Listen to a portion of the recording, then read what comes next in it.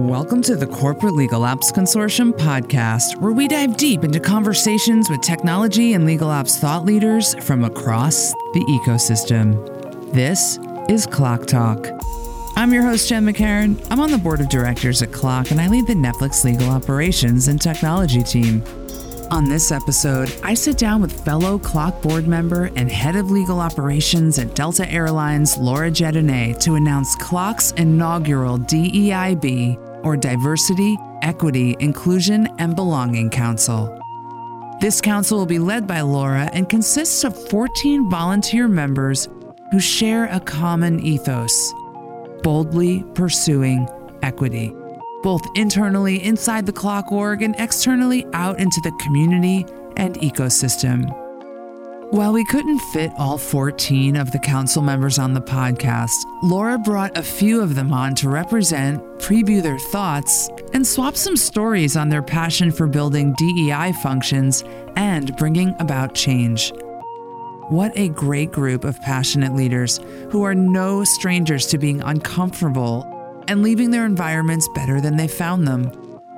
I can't wait to see what's to come from the DEIB Council. Enjoy the episode.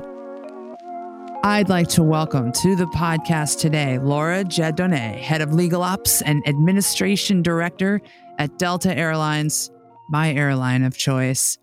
We have Kanur Chopra, Vice President of Legal Operations at Elevate, my law company of choice. Mark Allen, Director of Legal Ops and Strategy at Zillow. I'm just going to keep going on my theme. I love Zillow, and you guys beat Redfin in the search results always, so I'm proud of you, Mark, making it happen over there.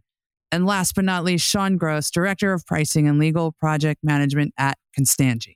Welcome, everybody. Thank you for having us. You guys are representing the group today, but Laura, open us up with, this is a newer thing for us at CLOC, starting a couple councils. This is one of our newest babies. How big's the council? How many applicants were there? I heard you had a few applications to go through. So, we have 6,000 CLOC members.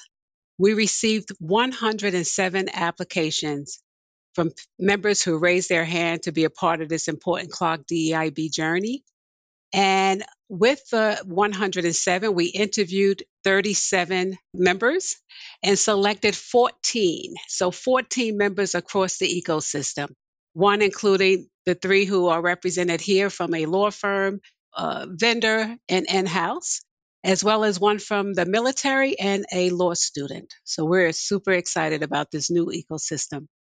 And I love that we pulled people from all corners of the ecosystem. It's just like our membership.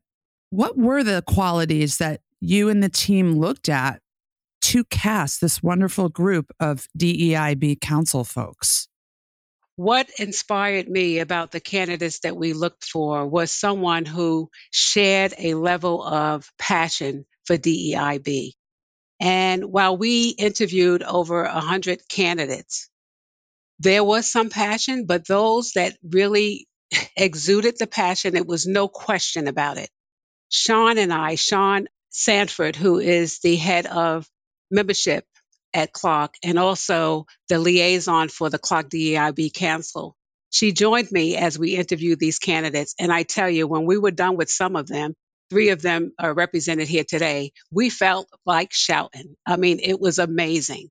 So those who had a story about DEIB, those who have experienced it on some level, whether it be on a racism level or just in the community on other levels, and different variations of DE&I that we thought was important to bring to the CLOC members and represent everyone across the spectrum.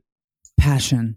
When Laura, you were saying passion and we cast for passion, passion means to suffer or endure, from the Latin verb patior. And I'm obsessed with that concept because if you translate that directly, Sean, Kanur, Mark, that means you have suffered or endured some kind of journey that has to do with belonging. Passion, sometimes people think is always like a super positive thing, which it is. It's an outgrowth from that. But Kanur, what does that bring up for you? I'm just curious. What's the root of your passion?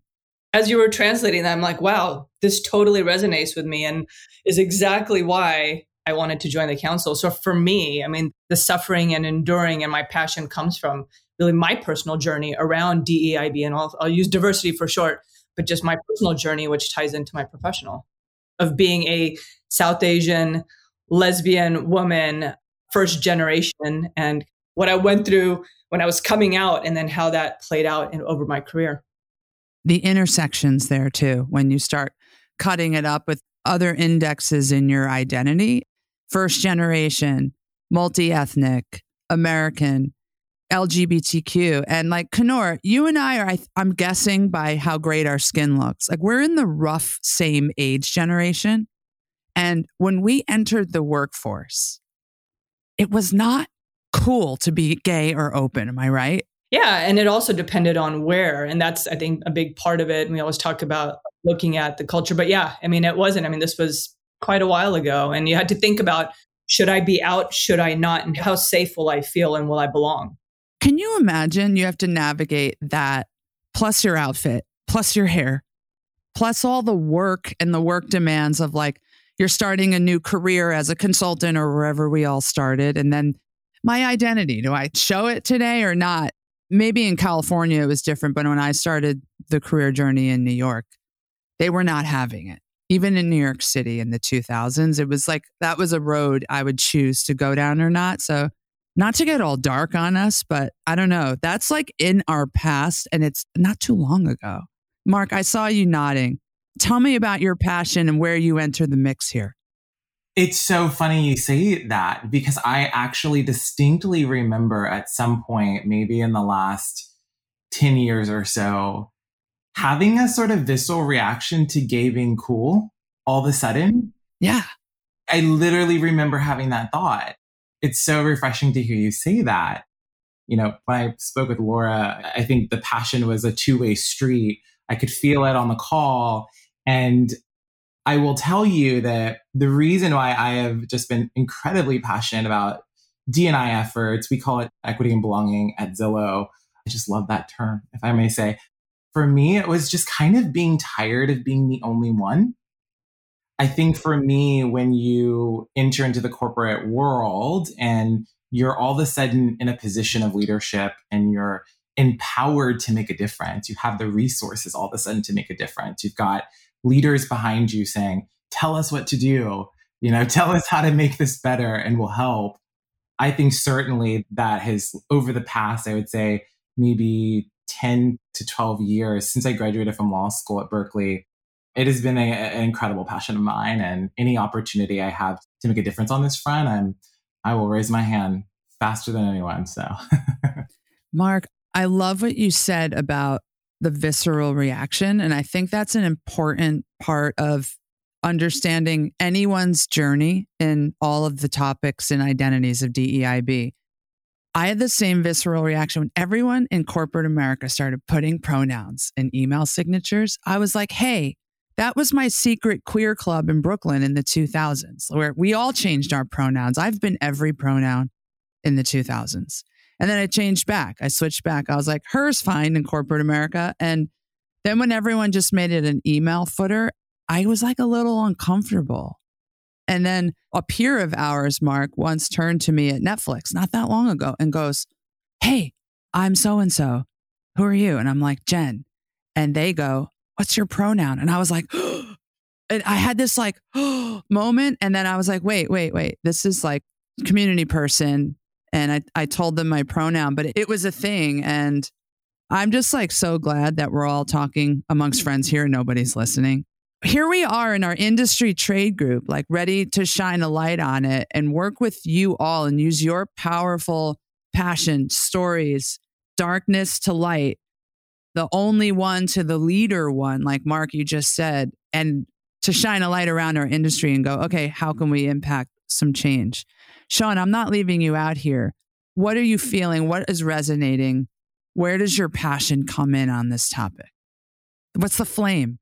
I think two things. One, way too many people that I've known, know, love, family. My daughter's a lesbian. My wife is a woman of color. And the list goes on. Way too many people I've cared about that have had to endure all sorts of isms. So that's one part. And the other part, I know Laura and I have talked about this, so she's heard me say it. It's unfair, I think, for anybody who's been discriminated against, underrepresented groups, way too unfair for you all to have to do the work. Number one, that's not fair. Number two, if allies like me don't jump in, then we're not going to have the same impact. It's my responsibility. I love that. I love that. It's family for you. It's in your family, and you want to uplift all the qualities that make up your family fabric and then be of service to the cause and allyship. I love that. And we need you. And we need this in every DEIB mix. This is not about only the one downers getting together in an insulated way, solving problems. It's get everyone in the mix. Get everyone in the mix. Laura, what do we think? Do I need to ask you about your passion? Your passion comes through the screen at me all the time. Oh, growing up, I had friends who were gay. And, it's funny, my father used to tease them. But those are the people that I was attracted to. Now, I'm not gay, but I love people that are. My sister, she was gay. I have people in the workplace who are gay. Some of my dearest friends are. So I, like Sean, want to be an ally for those people. I just want to embrace everyone, irrespective of their differences. In fact, welcoming their differences and making sure that they feel like they have a place at the table, a seat at the table, a place in my life. So I'm all about everybody from all different walks of life, becoming one, complimenting one another, and just sharing your experiences to make us all better, better human beings. So, Laura, when you think about this group coming together, plus the other members who are not all on our podcast today, what are you guys thinking in terms of where are you going to start? What's on top of mind for you guys to solve? Are you going to comb through CLOC's policies and make sure at least those are good? Or are you going to go out into the community? Is it a mix of it all? There's the internal focus you could do to the org, and then there's that outward facing piece. What are you feeling? So I'm feeling very excited. So the very first thing we want to do is meet with the full council, which we will do the first week in August. We have to get together as one, gel as one, and understand where everybody's perspective and priorities lie. And then we need to make sure that we are representing the entire 6,000 ecosystem of members of CLOC to make sure, too, that they understand their voices are being heard and their issues, we see them.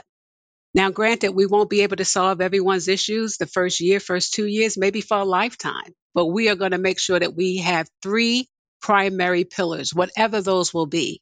And me as an individual will not make this decision alone. I'll need my council together to decide on that. But one thing we have to do from a CLOC perspective is make sure that we are tracking diversity for all of our members, because we want to make sure that we're improving. And if we're not tracking or monitoring anything, we don't know where we stand. We can't benchmark. So that's one thing we want to do. And we want to make sure we're giving folks the tools that they need to do this work. And by that, I mean unconscious bias training, not just for this council, but for the CLOC staff and for board members. Many of the board members have already gone through this training. So it'll be a refresher for some of us. But that is my primary goals for this group. I love a pillar. I love a 3-pillar strategy. Yes. You've been hearing my 3 pillars lately. I love that. It's succinct and life hack. People's brains respond to 3s. So I love that you're just already getting ready to frame this up. On measuring membership, yes. I don't know that we measure that. And the famous Peter Drucker management theorist quote, if it isn't measured, it doesn't matter. So what a great place to start. Measurement is a starting point and it counts. Yes, we want to be that catalyst for change. And we'll do that by bringing in the community, bringing this core group of 14 and really driving it. And on top of that, we'll need more than just the 14. Like I said, we interviewed 36 people. We will set up subcommittees. So each of these members, each of the 14 members will have a subcommittee focusing on different drivers, albeit timekeepers. A lot of us want diverse timekeepers working on our matters. So we'll have a group working on that. We'll have a group working on the LGBTQ stuff, people who are working on law firm engagements, law school engagements. So lots and lots of stuff to do. So stay tuned. Amazing use of our 36 total members and like getting them involved still and like activating people. They're absolutely accepted. We just couldn't create 36 immediate spots. That's right. Yeah. Exactly right. And we were splitting hairs right down to the end. I mean, really, it was no reason to say no. We wanted everybody. But again, too many people in the kitchen, you'll never get anything done. So we thought 14 was that magic number. It somewhat follows the almost pizza rule. It's like a functional work group size is one that can be fed with a pizza. Maybe they're all like, lean California, West Coast lean pizza people. They're eating like cauliflower pizza because it's getting skinny with 14 people. But it's the right group size, and we don't want too many more before it becomes unruly to manage and drive real change. I love this. I have kind of an edgy question. I think about this with the DEI numbers. When you talk about measuring the membership, what's the right number to strive for in terms of makeup of numbers? I was in a legal department once. I won't mention any names. I've been in several. And it was like, 60% women. And I'm like, that's cool. Conscious bias. I was like, that tracks for me. And they're like, no, it should be balanced with across gender, across ethnicity. Like, what will you benchmark to? I will go to the Mansfield rule, which looks at 30% of your workforce being diverse. So that encompasses race, gender, ethnicity, so on and so forth. That is what our goal will be, get into that 30% across the 6,000 members that we have. And then after we perfect that, along with training and everything else, we will build and curate a curriculum so that people can take this back to their workplaces and build out their own DEI program. And when I tell you, we're going to make it a good program, we will. And so I'm looking forward to that. We already have CLOC members asking for that, but we stayed steady saying, nope, not yet. Because again, it's back to getting that council together to weigh in on what a curriculum will look like. And we'll need everyone's expertise curating this for our members. How many people here have started a DEI program? Everyone's hand went up here. You've all started one. That's amazing. Like from your legal corners of the world. Kanor, did you start the one at Elevate? I supported the group that did that. Yeah, it's called Synergy.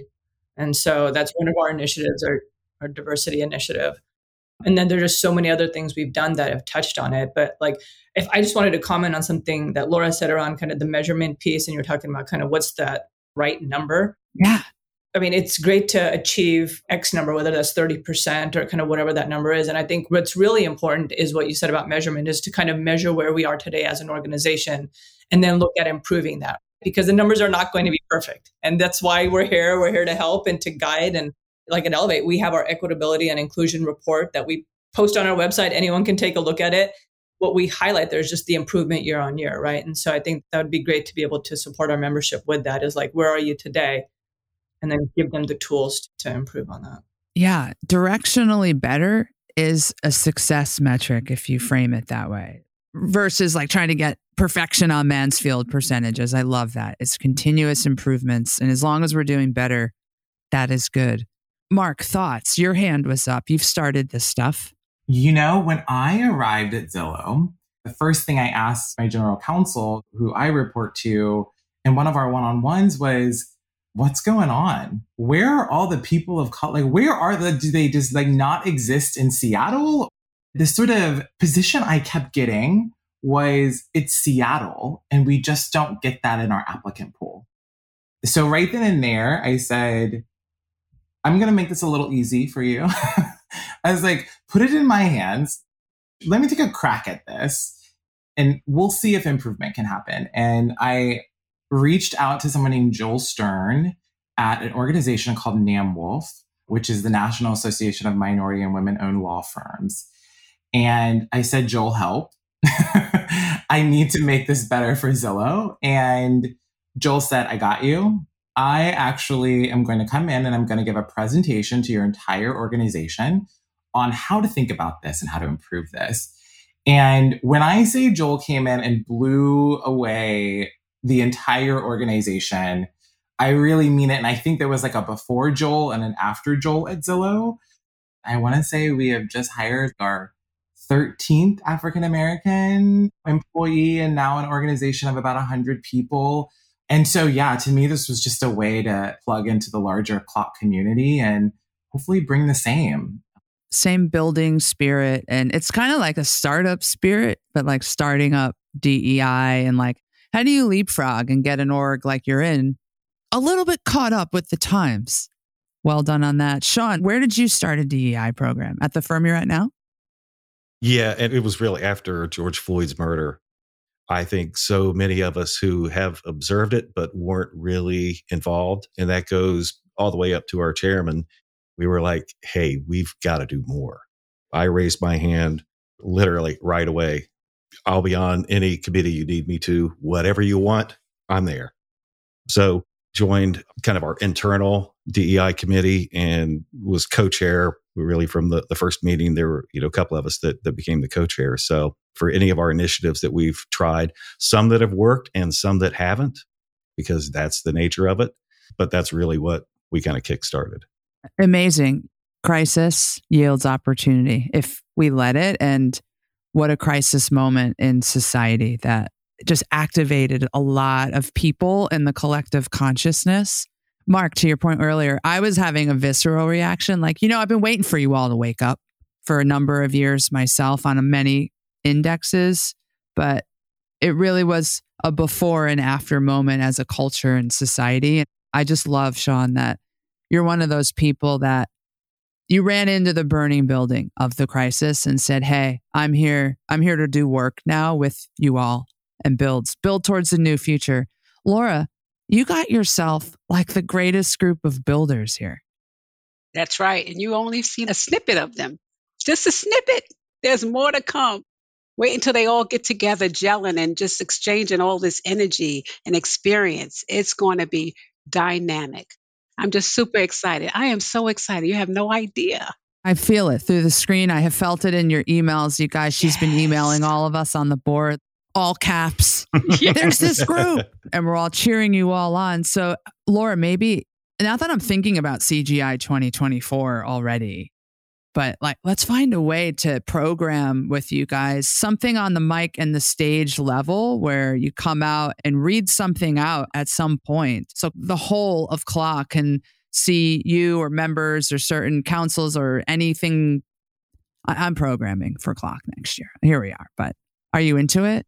Definitely. We had hoped to do it this year, but obviously it took too much time to get it all together. But definitely doing that. We will be front and center, introducing speakers on the stage, doing our own thing, giving an update, maybe even a town hall. Let's hear from everyone. What do you want to see this council do for you? We want to hear from the people. CC, Nicole Cote, and Zafian, if you can hear us, we're riffing on ideas for next year. I love it. Laura, any closing thoughts or anything you want to share with us or the audience before we get out of here and go see Barbie? My very first thing I should have said was that I am so appreciative of CLOC and the board's support of and their recommitment to DEIB. And I am honored that Mike Haven appointed me to lead this task. I won't be able to do this without the 14 core leaders that will help me drive this initiative. But I will say, like I said before, this 14 are the 14 who will lead those subcommittees. Everyone will have an opportunity to be involved and engaged and really making sure that their DE&I passion shines through. Congrats. I'm so glad it's you, Laura, and this great group. Come back on the podcast at any point. Also, we can hang with other members. We love to chat, as you know. Thank you so much. All right. See you all out there. See you soon. That about wraps up this episode of CLOC Talk. Thank you, Laura, Mark, Kanur, and Sean, as well as the rest of the council and every one of our CLOC members who applied. If you're interested in volunteering to be in a work group of this DEIB council, drop us a line at info@cloc.org. You can catch this and other episodes of CLOC Talk wherever you listen to podcasts. Thanks for listening. Until next time.